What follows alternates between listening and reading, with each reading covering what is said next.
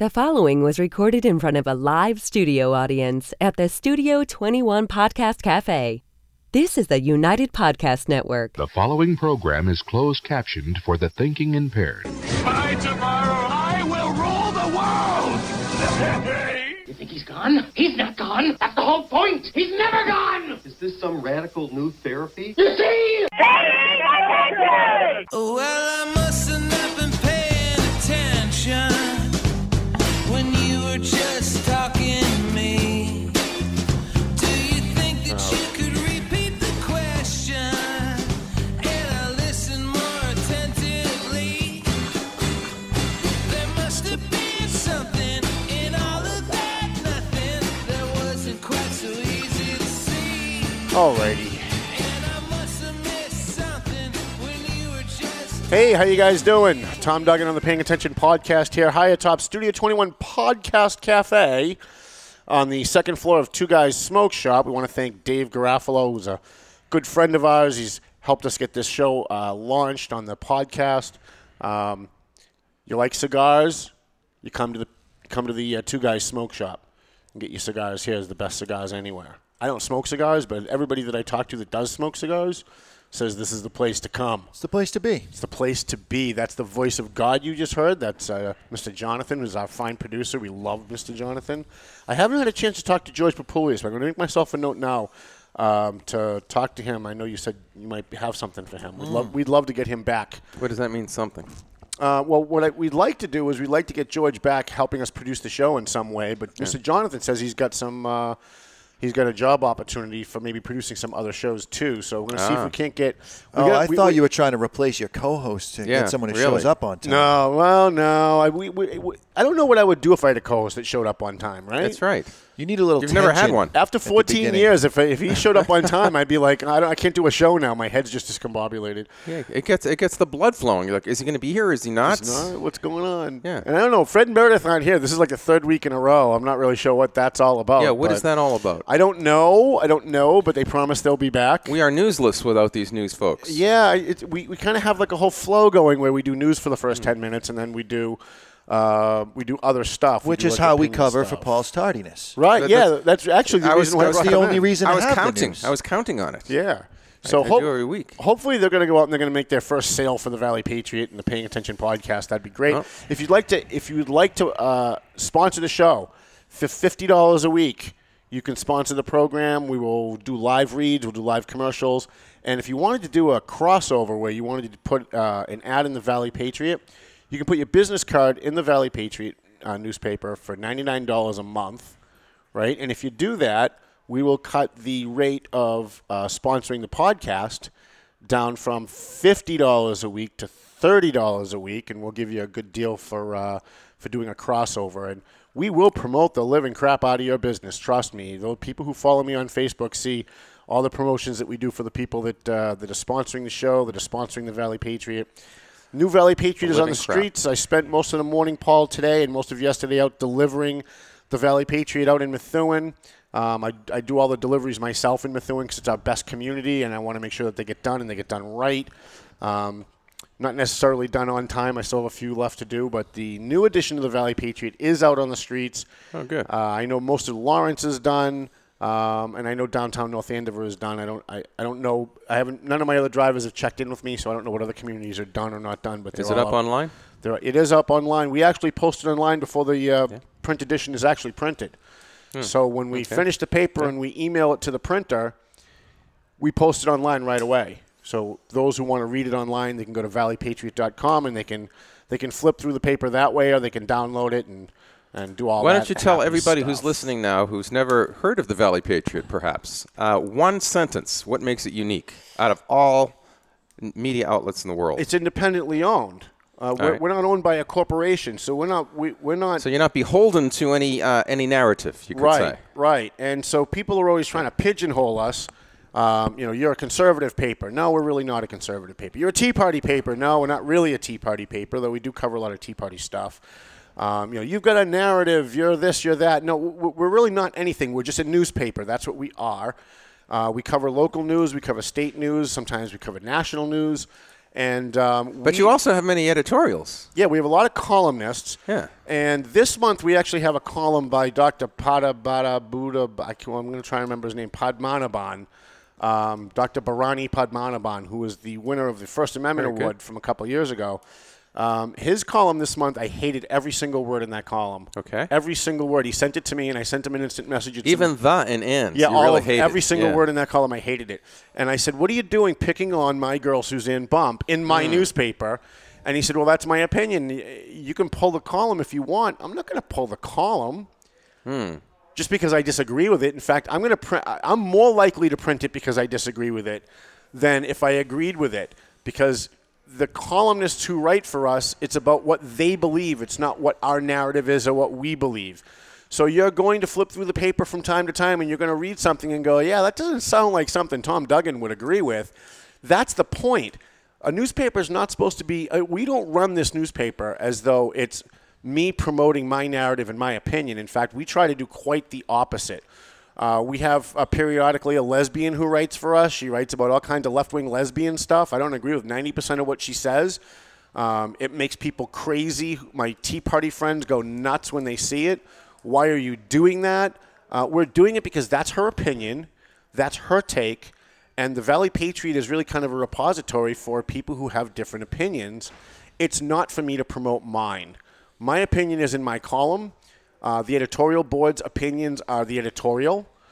We actually do have an editorial board. Most of them don't want anybody to know who they are. But I'm actually smiling because I think half the reason why you have your lesbian columnist in the newspaper is to offset my column, which probably a lot of people think probably have as many people hating my column as her column, but sort of the opposite viewpoints. It wasn't the purpose, but it certainly served a bonus to have the two of you together.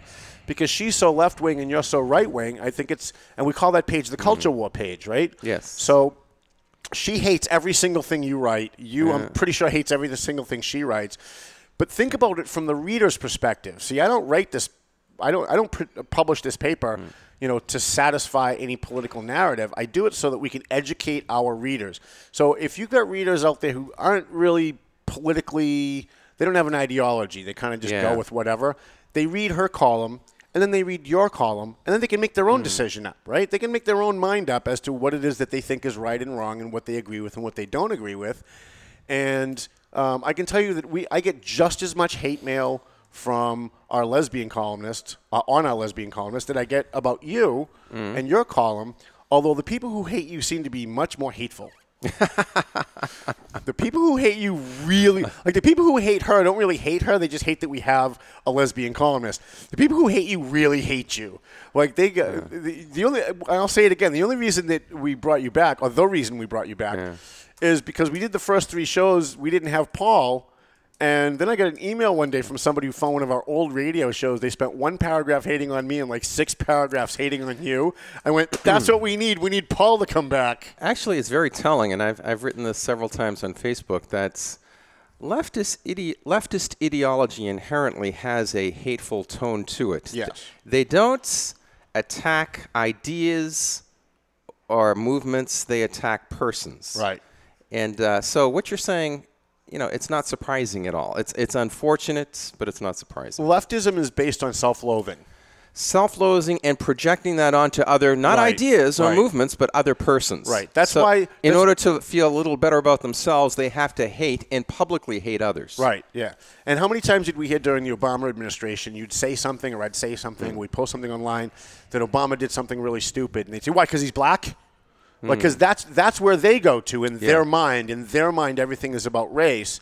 And you can't disagree with a person who's black, because if you do, it must be because they're black. And that is leftism in a nutshell. It's self-loathing projected onto others and racism projected onto others. And it's really kind of maddening when those kinds of people end up achieving some kind of political power and they're making decisions for other people. I really enjoy discussing and debating ideas. It's impossible to do that with a lot of people with that ideology. Well, let's do that right now. Right. We're actually doing the show a little early today because we're going to go see Sean Spicer in Boston tonight. Any questions for Sean Spicer you'd like me to ask him, Paul? I'm sure you've got something good. Well, no, I would just ask him what the real reason is as to why he actually left. Was it Trump's idea? Was it his idea? Yeah, and what do you think he's going to say? Why would you ask a question you know you're not going to get an answer to? Well, that's what I would want to know. I don't know. Want to know. Yeah. But, all right. Okay. Well, what could you ask him now that he's out of office? What are you going to ask him? I have a couple of pretty good questions I'm going to ask. Yeah, you want to let us in on it? Yeah. One of the questions I'm going to ask him is when you're off camera, when you're not, when you weren't being the press secretary for the president, did you ever grab any of those idiot reporters privately and just throw them up against the wall and go, what the fuck are you talking about? Like, why are you lying every time the camera goes on? Like, did you ever want to just do that? Did you ever do that? That's what I want to know. Right. Because if I was the press secretary and I had to deal with the kind of stupid-ass questions that get asked every single day, I think when the cameras went off, I'd go over to at least one or two of them and say, not for anything, but, we're dealing with a possible war in Syria, a possible war in North Korea. We're dealing with an incursion on our border. We have an economy we have to take care of, and all you want to talk about is a porn star. What is your effing problem? That's what I'd be doing, and because I'm a real person, and that's what I'd be going to ask him. I think the effing problem underlying the whole thing is that the left wants to do everything and anything they possibly can do, ethical or unethical, to get this guy out of office so he doesn't appoint another Supreme Court justice, so killing preborn babies will not be legal anymore. Yeah, I think you're probably right about that. I don't think I don't think everything centers around abortion like you think it does, but it certainly is the mainstay of the left for sure. It's certainly one of their. How can they possibly get credibility if every day they have 3 new stories that are gotcha moments? Number at one, least 3. There's a good percentage of the country that shares that philosophy, so they don't depend on their rationality. Minds won't be changed. Yeah, they don't depend on being reasonable. And number 2, they know that there's another big chunk of the electorate that are basically unthinkers. And if you say it, and if you say it enough times through the media, which is supposed to have authority, they'll believe it. Yeah, I don't think they care what the average person thinks. I think it's a circular. I'm trying to say it in a non-crass way, but it's a mutual masturbation society. That's what it is. They're only there to make their colleagues happy. They're trying to out-liberal each other. You watch these press conferences with Sarah Huckabee, and one person will ask a question that's just completely outrageous, and then the next person will ask something actually more. You go, there's no way they could ask something more outrageous than that. And then 5 seconds later, another idiot reporter will ask something actually more outrageous than the last question, because they're not trying to get information to educate the public. They're trying to out-liberal each other so they can pat each other on the back and go, did you see that question I asked? Ha ha ha! Look what we just did. And they've completely lost their purpose. The American press has completely lost their purpose. Their purpose is supposed to be to educate people about what our government officials are doing about the government, not who they slept with, not what he's thinking about. You watch these. I watch these press conferences every day, and it's just ridiculous. Every question starts with, "Did you ask the president what he thinks about so and so's comment last Thursday?" Well, why? Why would she ask that question? Why would the president have an opinion on that? It's all just gotcha baloney. It's interesting how back in the 60s, the press saw its role as being a respectful establishment that didn't try to pry into governmental officials' private lives. Right. John F. Kennedy is the perfect example. I agree. They did whatever they could not to, they probably knew what was going on, right, but not to mention it, not to pry. That wasn't their business. Right. Today, that's virtually what their entire business is. Right. We've TMZ'd the entire media establishment, including journalism. The media has become the National Enquirer. They realize that they can get ratings by talking about sex. So every chance they get, they talk about sex. Remember when Donald Trump said Megyn Kelly was so angry, she had blood coming out of her eyes, blood coming out of, and he couldn't think of another thing, so he said wherever. And the perverts in the media who are obsessed with sex immediately went to, he must be talking about her menstrual cycle. The first reporter that said that, I literally fell off my chair. I went, wait, what? How do you go from wherever to that? Does the word wherever mean menstrual cycle? I'm looking it up in the dictionary going, maybe I missed that revision. I don't know where that came from. And then they promoted that over and over and over as if it was fact that that's what he was referring to, because they're sex obsessed. They're a bunch of perverts. And they will say and do anything that they can to push their narrative, no matter how true or untrue it is. They just don't care. They don't. Well, I think ratings has a lot to do with it. And before, it was actually the integrity was to actually get the news objectively and clearly. Today, it's ratings. If you care about ratings, you're not news anymore. You're entertainment. Well, you're entertainment. That's what it is. That's what's happened. Nikki Haley was literally on the floor of the UN giving a speech about a possible war with Syria and the narrative of Assad being accused of dropping chemical weapons on his own people. And while she's in mid-sentence, Paul, you know what happened? CNN cut away with breaking news, Stormy Daniels. I'm like, are you kidding me? So you're telling me that in the eyes of the people who call themselves news people on CNN, that a breaking development in a story where there's no law breaking going on, right? There's no allegation of law breaking. The allegation is that he slept with a porn star. That's the allegation. And as far as I know, that's not against the law, right? They literally broke away from something that could cause World War III because to them, more important than World War III is a porn star with big boobs. That's to them is way. And by the way, they may not be wrong about that, but that's not news. I think that illustrates exactly where we've come today. Right. We are a society that's addicted to sex, and that's all we want to hear about. So can we talk about Syria a little bit, Paul? But just to be fair, one more thing about that. Please be fair, Paul. Just to be fair, I remember back when Pope John Paul II went to Cuba, and it was a huge breaking news story that he's going to Cuba for the first time and all of this stuff, and all of the entire news establishment was down there covering that. They all came home because it was found out that Bill Clinton was fooling around with an intern. Unbelievable. Do you remember that? I don't, but that's exactly what happened. That's when the whole Lewinsky thing started. But anyway, go ahead. So we have a possibility of a war in Syria.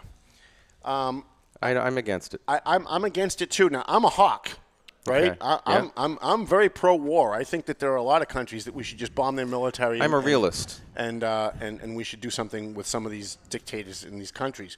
However, I sit and I watch CNN in my office all day when I'm working if I'm in my office, and they show us a video, and they tell us what the video represents, but there's no evidence for what they say the video represents. So what they show us in the video is a bunch of kids who have adults pouring water on their faces and water over their heads, and the narration is that the president of Syria, Assad, has dropped chemical weapons on, quote, innocent civilians. So I could spend 3 hours just analyzing those two sentences. First of all, we don't know where the video came from. Okay. Right? No one said this is a video from Bill Smith. Could be stock footage of something. We have no idea. And this happens in Israel all the time. They use old footage and they pretend something new happened. All right. So first, we don't know where the video came from. We don't know what street it was taken on in Syria. We don't know who the people in the videos are. We don't know if they're pouring water over their kids' head to keep them cool because it's a hot day. But we're told that, as a fact, that this video represents innocent children who were bombed with chemical weapons by Assad. Now, they can't tell us for sure how they know it was from Assad. There's no evidence of that. They haven't presented any evidence. They haven't presented any evidence that the video is real and that the video represents what they say it represents. But moreover, you've got a lot of people in Syria. There's a lot of different factions in Syria that hate Bashar Assad, the president of Syria. But those factions are Al-Qaeda and ISIS and spin-off groups of Hezbollah and all these other terrorist organizations. Yeah. So why is it that we're going to take at face value that these videos are real, that it is what they say it is, and then we're going to take military action based on that? I always thought we needed a little bit more than that before we start dropping bombs on people. Here's the other thing that really bugs me, and then I'll open it to you. I am so tired of the news mindlessly using the phrase innocent civilians. You are. Number one, do we know they're innocent civilians? Because terrorists, by definition, are civilians, right? Al-Qaeda, they don't wear uniforms. They don't have ranks, right? They don't march in formation. Yeah. They don't have a base where they say, here's the Al-Qaeda base, right, where everybody trains and they did, but we blew them up, right? So whenever there's a bombing going on in Africa, in the Middle East, and they say innocent civilians, women and children were bombed. Women, like, I guess it's okay to bomb men, but if you bomb women and children, that's just wrong, right?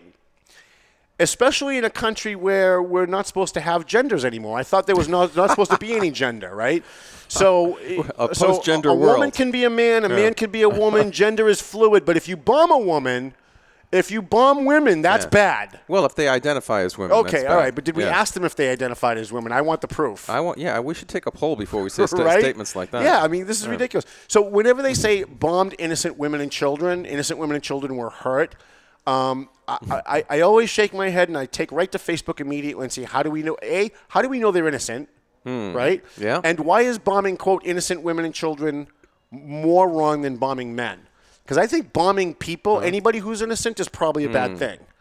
If you bomb 100 men or you bomb 100 women and children, you've still killed 100 people who are innocent if they are in fact innocent. Well, first of all, I think it's a lot to unpack, Paul. Yeah, too much to unpack. But just I had other thoughts that I completely forgot. So Sorry. I'll just remember what the last thing that you said. All right. It's the kind of thing where we need an entire show to examine this notion of why people think women and children should be protected more than men. Right, especially when gender's supposed to be fluid. Well, in our day with gender ideology and feminist ideology, it sort of doesn't fit well. So we need to completely unpack that as to what is real and what is ideology. Right.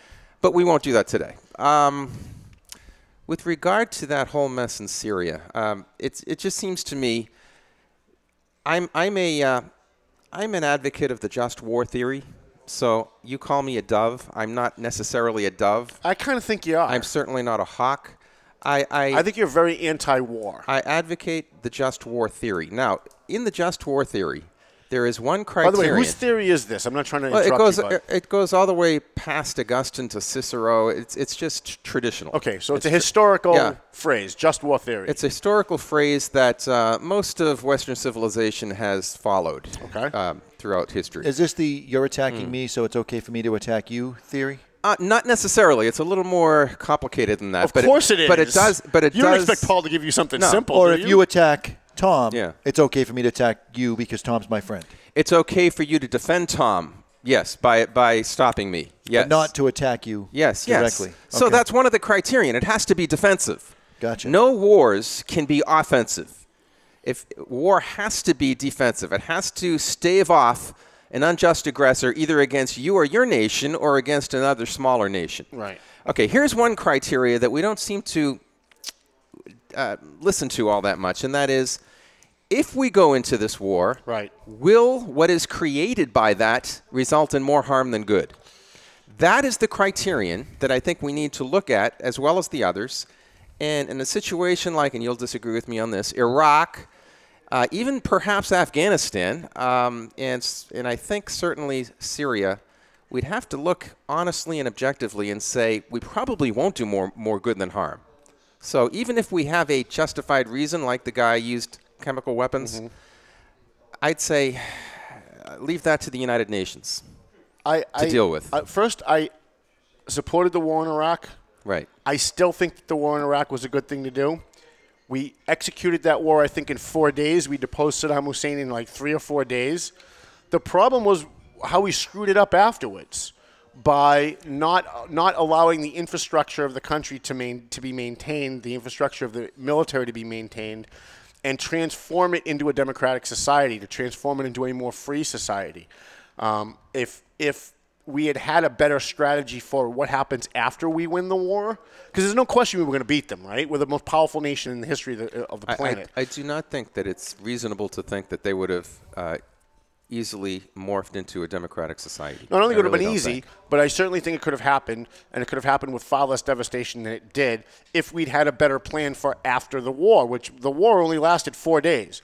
When people think of the Iraq War, they think of all the baloney that happened after the war, where we had to stay there and stabilize the country. That wasn't the war. The war was the first 4 days where we deposed Saddam Hussein, we kicked his military's ass, we bombed the living crap out of every single military installation so that they couldn't fight our men on the ground.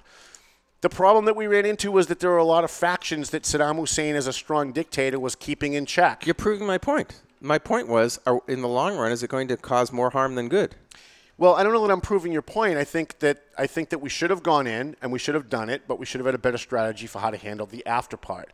If we're going to go into Syria, which I don't think we should do, but if we're going to go into Syria, we ought to have a very clear plan on what to do. When we have to have a plan B. What happens if things go wrong? What happens if we depose? What if we go into Syria and we kill Assad? And all of a sudden, he's not there anymore as a strong dictator. Right. And ISIS now owns the country. Or Right. Al-Qaeda now owns the country. Or worse, Al-Qaeda and ISIS team up, and they now own the country. And by the way, there's all kinds of chemical weapons there. Yeah. The chemical weapons that were in Iraq that everybody claimed didn't exist are in Syria. That's where they are. And that's what's being used. And if you go to any of these ridiculous organizations, I'm trying to remember, the non-governmental organizations, can't think of the name of it, I'm sorry. They got websites, you can look it up. These organizations that claimed, oh no, there was no weapons in Syria, there was no weapons in Iraq, there was no WMD.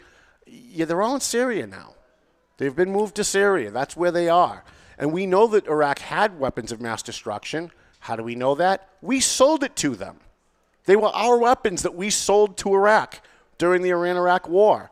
And we know that they had them. And I'm sure Saddam Hussein didn't just wake up one day and go, Well, he's doing this is the a bad Kurds. thing. Let's just get rid of all these weapons. Weapons are bad. All I know is that he used some on the Kurds. He did. And I don't know if anybody disagrees with that. And a lot of our guys that came back from that war have very bizarre diseases and conditions that have never been seen before, that can't even be identified, because I would argue that there were still some chemicals in Iraq when we went in, and some of them were used on our men, and we're just not being told about it. But I'm against I'm against going into Syria. I think we're being lured in, and especially since this all happened like the day after President Trump said we're going to pull out of Syria, which he shouldn't have done. Oh, I tend to think, and I'll take a bigger picture on All this. right, Paul. We were lured into the entire Middle East with 9/11. I think that was an overall plan of getting the United States involved so that they can weaken us as a country, and I think it worked marvelously. You might be Trillions. right. As the Donald Trump before he became president said, we spent trillions and trillions and trillions of dollars in the Middle East that could have been helping our country, and what have we gotten out of it? That's what he said. You might not be wrong about that, Paul. I still think going to Iraq and Afghanistan were good things to do. We killed an awful lot of Al-Qaeda. We killed an awful lot of ISIS. We wouldn't have had to if the strongmen were still there. Well, that's true. And whenever you're going to get rid of a strong people, you have to remember that not every country works the way we do. And when you have a guy like Assad, when you have someone like Saddam Hussein, when you have someone like the dictator that was in Libya. If you get rid of them, there's a huge void that's going to be filled by Right. another dictator kind of situation. And all the leftists in America run around crying Tyrannic. about what these dictators do to, quote, their own people. But they never really delve down into who those their own people are. Saddam Hussein, yeah, he gassed the Kurds. He did a lot of really horrible, despicable things. He was also killing terrorists. There were terrorists in Iraq, but they weren't mobilized like they are now. They didn't have a base. They didn't have arms. They didn't have a lot of the things that they have now. And they didn't have networks. He pretty much kept them at bay by killing them and sometimes torturing them. And I'm not saying that's a good thing, but what I am saying is that when you paint one side as bad because of what they do and you don't take into consideration who it is they're being bad to and why, then you're really only looking at one side of the equation. He was also a big pain in the butt to Iran, which wasn't Right. such a bad idea. Right. I agree. Yeah. All right. Do you want to take a quick break, Mr. Jonathan? We'll come back. We're going to talk about the Attorney General in Massachusetts has decided that she's taking your guns.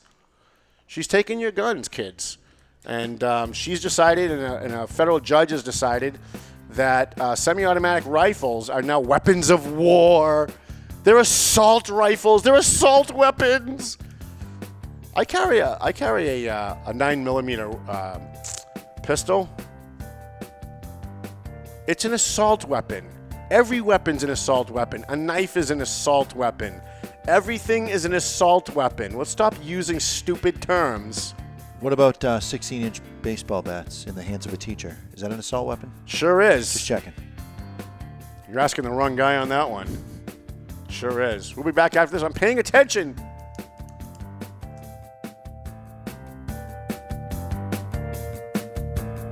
Broke, I don't want your money. Someone else who's pretty awesome.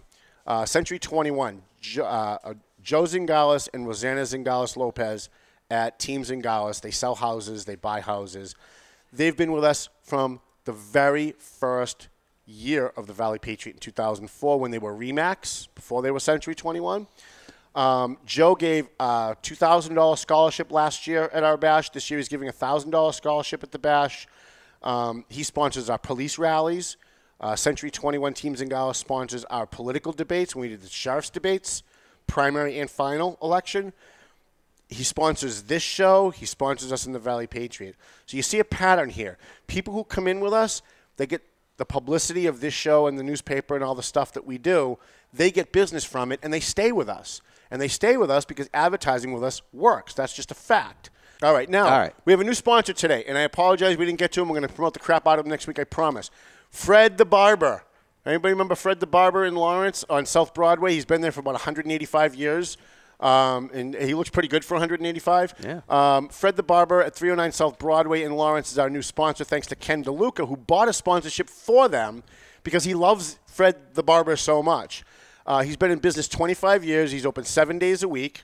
He is on South Broadway right next to Yokohama, which used to be a great sushi place, not really so much anymore. They're open at 8:30 every morning, 7 days a week. Fred is there Monday through Friday, and Mike is there every other day. And you can still get a $15 haircut. Nice. Like, I don't know anywhere else you can go, anywhere, including Lawrence, where you can get a $15 haircut, even with the 5,000 barbers there are all over North Lawrence. And they're open Fred the Barber. Fred the Barber is our new sponsor, and we certainly appreciate him. Then we've got Angelo Memolo from A&M Auto Body. He's in the old Metropolitan Building on South Broadway, right down the street from Fred the Barber. So you go get your car taken care of, and you go get a haircut while you're waiting. How about that, That's right? great. So you go see Angelo in the old Metropolitan Building on South Broadway in Lawrence. Angelo is such a great guy. He advertises in the print edition of the Valley Patriot. He advertises on this show. And this morning, Paul, he called me and he said, "How much is it for a table to your bash?" Okay. I want to buy a table. He said, "I'm probably only going to come with 1 or 2 people. So how many ever empty seats there are at my table, you can have a veteran sit there for free. I'll pay for the ticket." That's awesome. So that's a guy you want to do business with, right? I do business with good people. If I have an advertiser that's not someone like Angelo, I really don't want their money. I don't care if I go broke. I don't want your money. Twin Lights Security, Patrick McLaughlin, Mike Thibodeau at Twin Lights Security. They not only are a great security company that provides personal and business security, they're also private investigators. And not only do they provide, they're going to be providing for free the security at the 14th anniversary bash next Friday on March 23rd. But they also employ me. I do private investigations with them from time to time when they have a need. When they need somebody to do like a real investigation, because I'm an investigative reporter. It's kind of like what I do. Who do we miss out? You know what happens if you're not paying attention. Look, anybody who wants to run can run. And Marcos Devers won handily in white neighborhoods in South Lawrence. And I thank all the voters who voted for Marcos Devers. On the other hand, no white person will ever beat a Hispanic in North Lawrence in Spanish neighborhoods. On their own. If Barbara Gonzalez runs against Jesus Christ in District C, Jesus isn't winning. And you know it. Although they might be confused, they'll say Jesus and they'll think maybe he's Hispanic.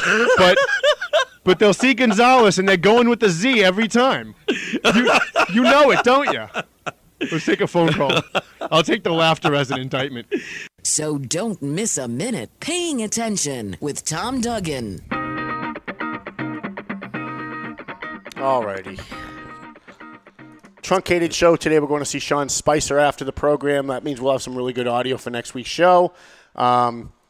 We have, what's the name of your show? Political TNT. We have Political TNT here on Studio 21 Podcast Cafe. If you get a chance, go over to YouTube and check that out. I'm usually here at 2 o'clock, and they usually tape around 1 o'clock, Paul. TNT relates to dynamite? Is it political dynamite? TNT. It stands for Tom and Nancy Troy. They're Honestly? brother and sister. All right, a little play on words right. there. That's All right. And she's very conservative, and he's very liberal. And so I come in. So it is dynamite. And they literally are screaming at each other like you're at Thanksgiving dinner. Right, yeah. And it's really fascinating because she kicks his ass every single week. Yeah, okay. I don't know if that's exactly the case. I would say I agree with her more than I agree with him. Really?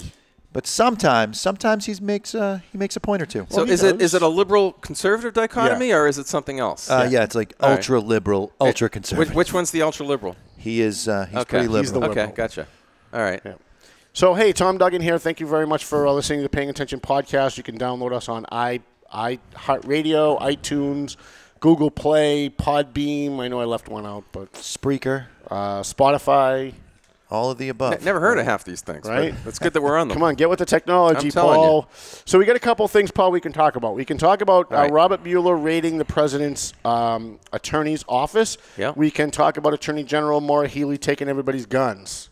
Well, since I didn't hear of the latter, why don't we talk about Healey? All right. So a federal judge has ruled that Maura Healey can outlaw certain types of what she's calling and what the news is calling an assault weapon. Now, what is an assault weapon? It's a made-up term, really. Well, what does the media say an assault weapon is? Is anything they don't like. Okay. Anything they don't like is an assault weapon. Anything they don't like is an assault weapon. What they do is they try to pretend that a semi-automatic weapon is a machine gun. That's what they do. And anybody who knows anything about guns knows this. I'm not an expert at guns, but I know a little bit about them. You can take a rifle and it shoots at the same exact rate as a 9mm pistol. I carry a 9mm pistol. Right? The Rifleman didn't have one. Remember him? Chuck Connors and the Rifleman? No, before my time, Paul. Right. Well, it's on old stations right now. He's one of my favorite shows growing up. Okay.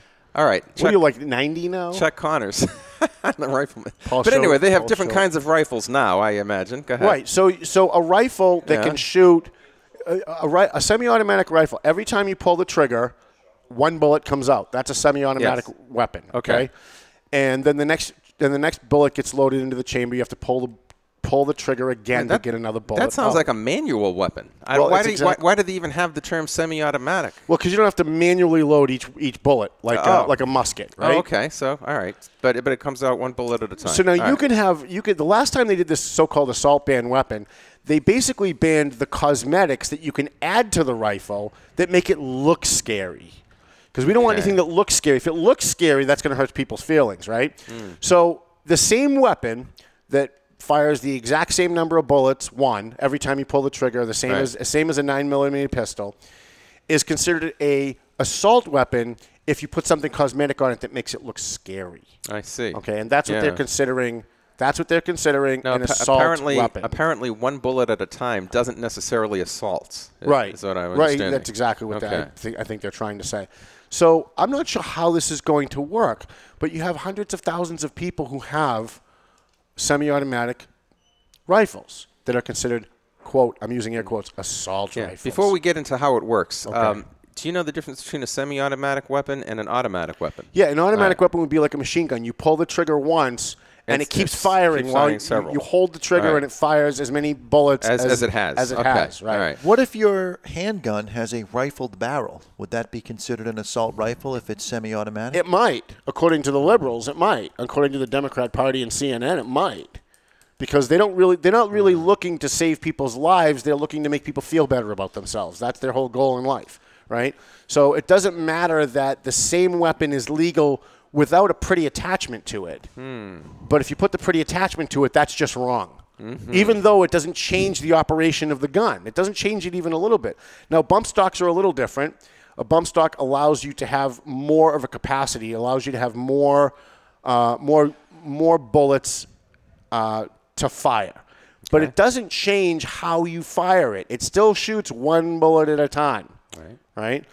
So I'm pretty sure the last time I read the Constitution, it said that we have the right to bear arms in the Congress and that the government can't deny us our right to bear arms. In order to form a militia to protect us from a potential tyranny. Right, and to, maybe protect us from, like the guy next door who wants to break in and rape your wife. Well, right? The tyranny part I object to, because with any submarine that the U.S. has in its Navy, it can wipe out the entire U.S. So there's nothing that your fully automatic rifle can do, short of owning a bazooka that's capable of firing a round that'll find a submarine.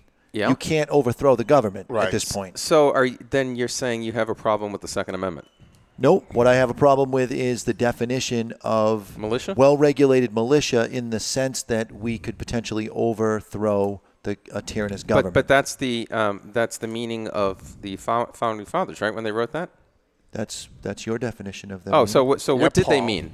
Well, I believe that I myself am a well-regulated militia. Right. So I believe that I should be allowed to keep myself and my family protected because I regulate myself. It doesn't say that the government puts the regulations on me. Right. It just says well-regulated. I am well-regulated, in my opinion. And people who don't know anything about guns and don't know anything about militias seem to think that a militia is like something you join a club, they give you a card, now you're a member of a militia. Well, I always thought militia meant more than myself. It's a group situation. Right. You obviously don't understand the stockpiling of rounds. Yeah, Paul. I'm well-regulated, I assure you.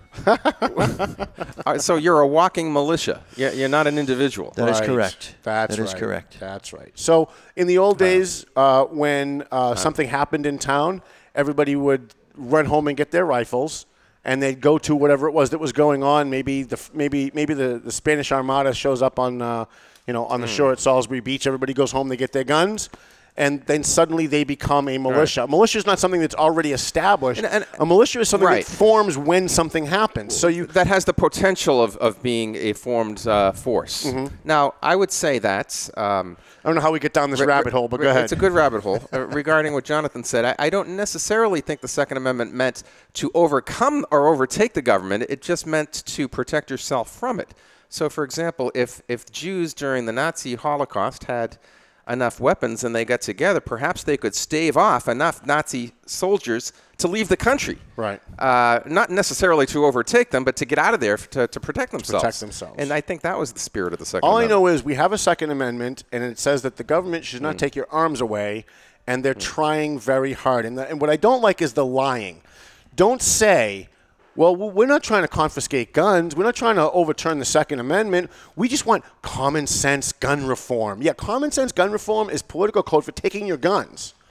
Because there's an awful lot of people in the Democrat Party who are being honest. They're the ones that are considered a little loopy on the left who are saying, yeah, we do want to take away people's guns. We do need to get rid of the Second Amendment. And what it really is, as Tucker Carlson adequately points out, it's not gun control, it's people control. I hate ambiguity, purposeful ambiguity more than I hate something that is a crazy idea, like taking away the Second Amendment if you think that's crazy. I would rather them say that than say, what does common sense gun control mean? Tell me what that means, MSNBC. Tell me what it means, CNN. Because I want to know what you really think. People have been conditioned to hear certain phrases as a disarming point for the population to go, oh, I guess that's okay. Right. It's a bumper sticker phrase that makes people feel good, even though they don't know exactly what it means. It's just like going back to what we said before the last break. Innocent women, innocent civilians. Well, we don't know that they're innocent, and we don't even know that they're civilians. We don't know any of that. And I'm not even saying that I would disagree with them if they got specific. I'm just saying get specific so we can understand. They want to take your guns because they want a left-wing socialist society. They want a utopia. That has total control. That has total control. And by the way, that way they can control what you think and what you say. Because they're trying to do that without guns now, and they've been relatively successful. Right. I just think, like, as a Jew myself, I still have a very hard time with CNN and the Democrats telling us that Donald Trump is a Nazi who wants to exterminate me. And by the way, please hand in your guns to Donald Trump.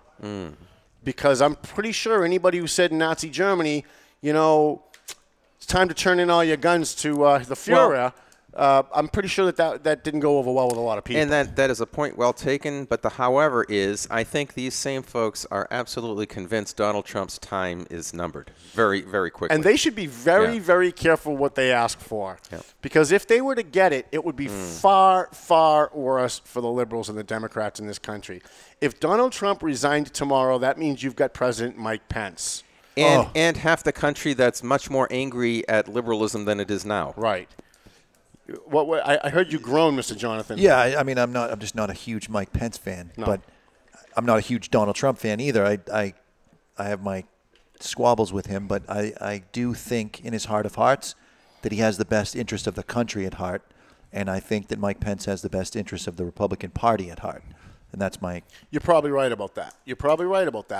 I disagree with both of you. But the Democrats have no. Not surprised. Democrats have no plan B. Like, what happens if they get their wish and Donald Trump, is either shot tomorrow or he dies tomorrow or he steps down tomorrow? Now you've got Mike Pence, who's going to appoint a vice president who's going to be as conservative as he is.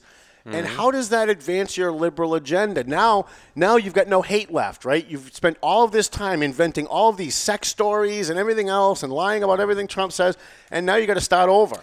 Well, because Mike Pence is a boring guy who doesn't sleep with anybody, probably not even his wife. Well, not only doesn't sleep with anyone other than his wife, but he won't even be in the same room. Do you remember that controversy? Yes. And do you remember he how won't be in the same room as another woman? Just talk with her if there isn't anyone else in that same room. And remember when he was mocked for that? Oh, totally, completely. And yet the same people who mocked him for that are now the ones leaders of the Me Too movement, right? Yeah, and they're all going after Donald Trump for sleeping around. No, so which one is it? Right. I mean, right. There's no consistency. The same people who defended Bill Clinton, who had sex in the White House, who sexually harassed and I would argue raped someone in the White House.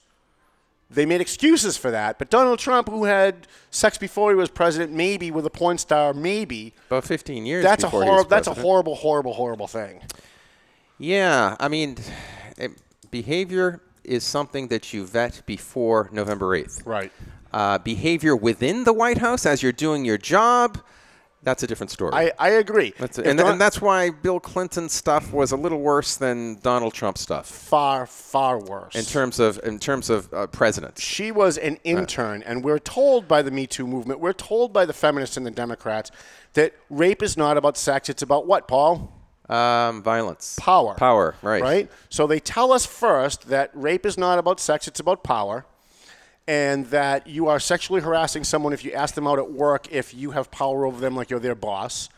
And yet it was okay for the President of the United States to have sex with an intern, a young girl intern, in his office. That's very Harvey Weinstein-ish to do that. It's very rape-ish, if you ask me, according to their definition. According to their definition, that's rape. So first, you can't equate the two because Donald Trump was sleeping around supposedly on his wife before he was president, not in the White House, and it wasn't somebody who worked for him. Yeah, I mean, you could make an argument this was extremely immoral behavior that you would not admire in anybody. I kind of admired it. Did you see Stormy Daniels? Well, you're a different story. I am a different story. But as president, he seems to be behaving himself at least non-verbally. Yeah, verbally he's not behaving himself, right? But non-verbally it seems to be. Right. Does anybody care that Harry Truman called Jews kikes today? Is there anybody today running around all upset about that? Is anybody all upset about the fact that LBJ called black people the N-word on tape and is proof?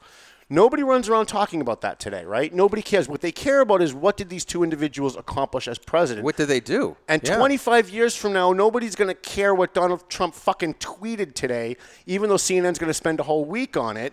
No one's going to care. What they're going to care is, at the end of his term, what did he accomplish? Is the economy better? Do we have a wall on the border? Are police officers more safe? Are our communities more safe?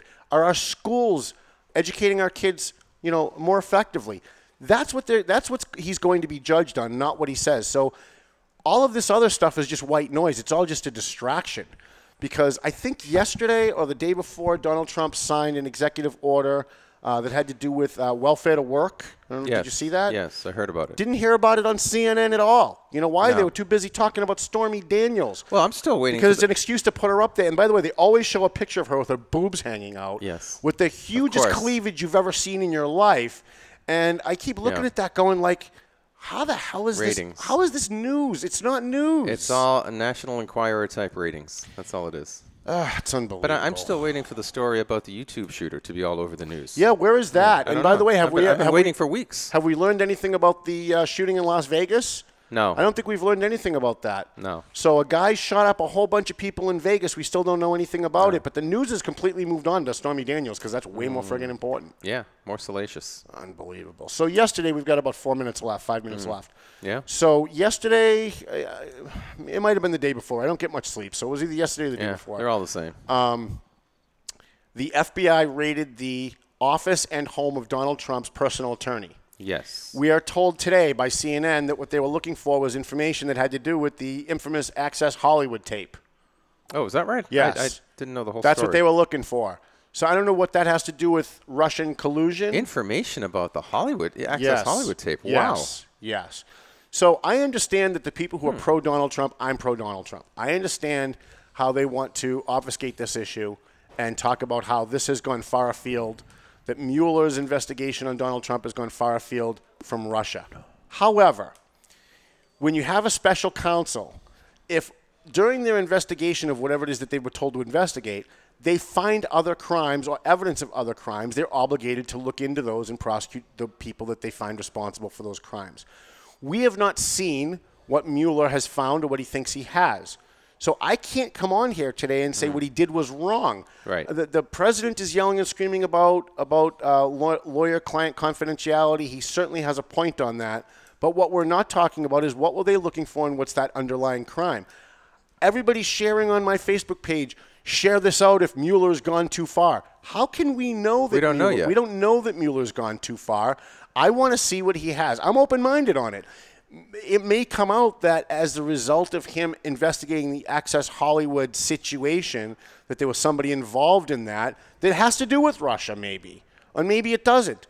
But let's find out what he actually has and what he's actually doing before we say that Mueller is wrong. I don't know that Mueller is wrong because I don't know what he has. I just thought of a positive spin if you're a Trump fan. Okay. They might find out that perhaps the Democratic Party was behind it, Well, or something like that. Was it? And that could be too.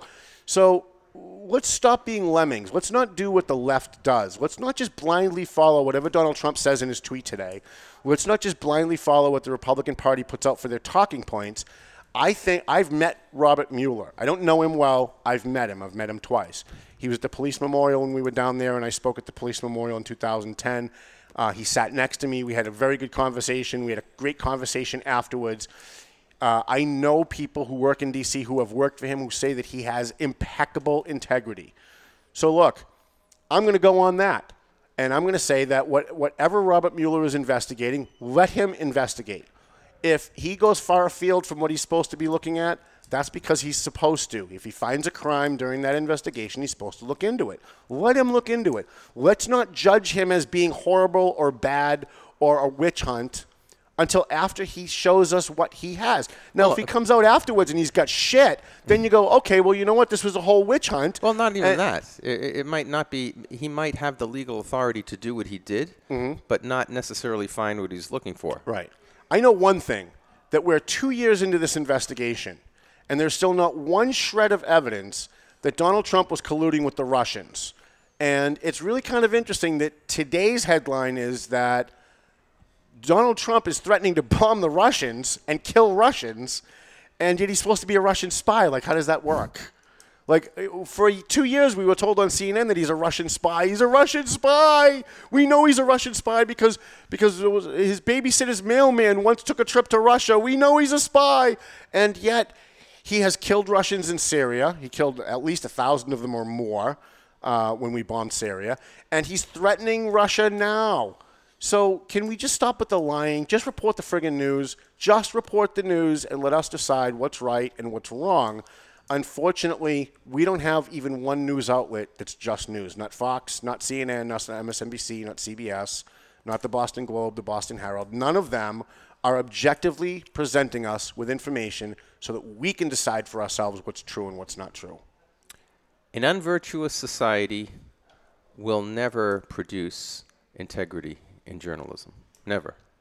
You can always count on Paul for a bumper sticker. There you go. Love it. Or in education or in the media in general, period. Very good. Paul, do you have anything for us? We got about 2 minutes to go. We have 1 minute, less than 1 minute to go. Well, no, because you were late. We started late, remember? Oh, we started late. Because no, of did you. we really? We did. Oh. Yeah, we started 3 minutes late. I don't know. It seems like with all this mess, with all of these many months of the media hammering Mr. Trump, it's said here in one of the news reports that he still has 50% rating. Isn't that awesome? And that isn't bad for any president. Well, never mind one who's been hammered every single day since he started. What do you think the approval rating for CNN is? Less 4? than that. I bet it ain't 50%, right? So CNN can say whatever they want, and the news media can say whatever they want. But Donald Trump's at 50%, and they're probably somewhere around 12, right? Which shows you what the average person thinks about our news media. Even if they hate Donald Trump, even if they think Donald Trump's the worst thing that's ever happened in the country, they still trust him more than they trust the media. What does that tell you? That is a good point. I think CNN's going to get Donald Trump reelected. I think absent CNN and all of the media making stories up and lying about Donald Trump every single day and pushing a narrative, absent them doing that, Trump would have failed miserably on his own and would never get reelected. But because they have to keep upping the ante every day, and come on, Don Lemon comes on, he's the president of the United States. And he said this.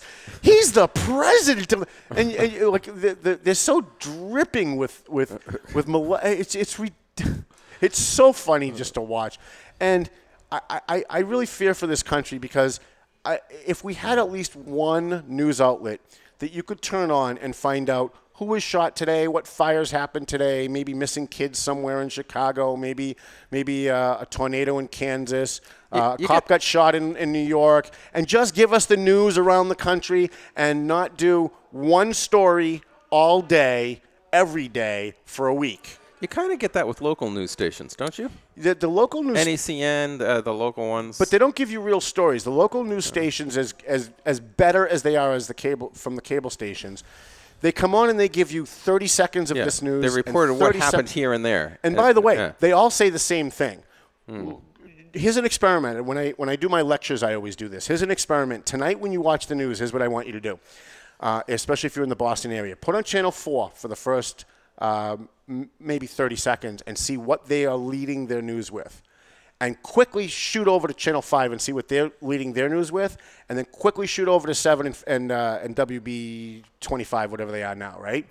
They all lead with the same story, using the same adjectives to describe the same story. Now when they go to their second story, do the same thing. They all have the same exact second story in that order, and they all use the same adjectives to describe that second story and the same quotes from the same people in that second story.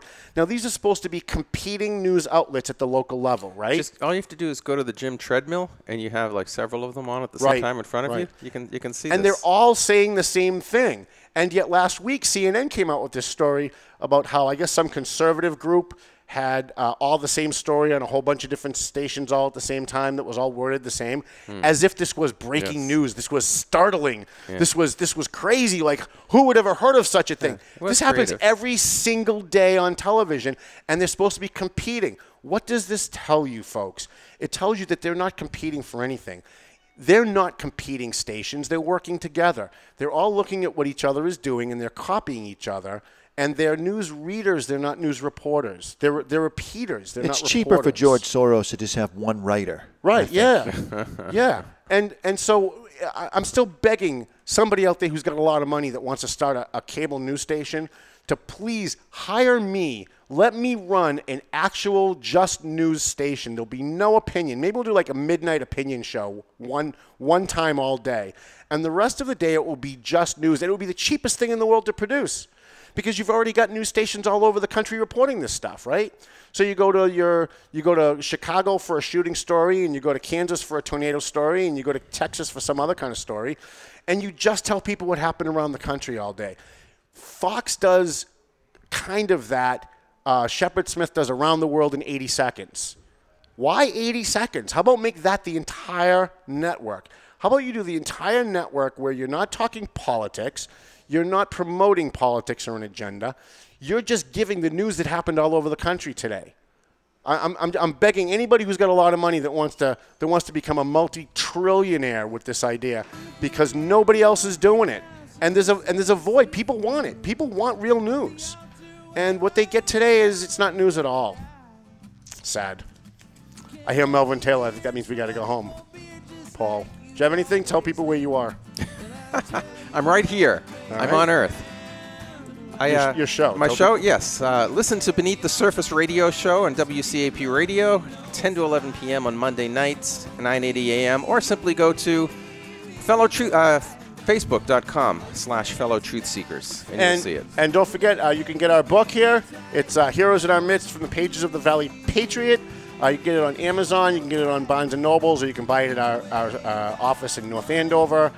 We also have a legal defense fund. Please, any donations you can make will help us with our legal situation. Don't forget, you can get the Valley Patriot on the streets of the Merrimack Valley, southern New Hampshire, northern Massachusetts. Melvin Taylor says we've got to go home. So go home already. Telling you to go home. Telling you to go home.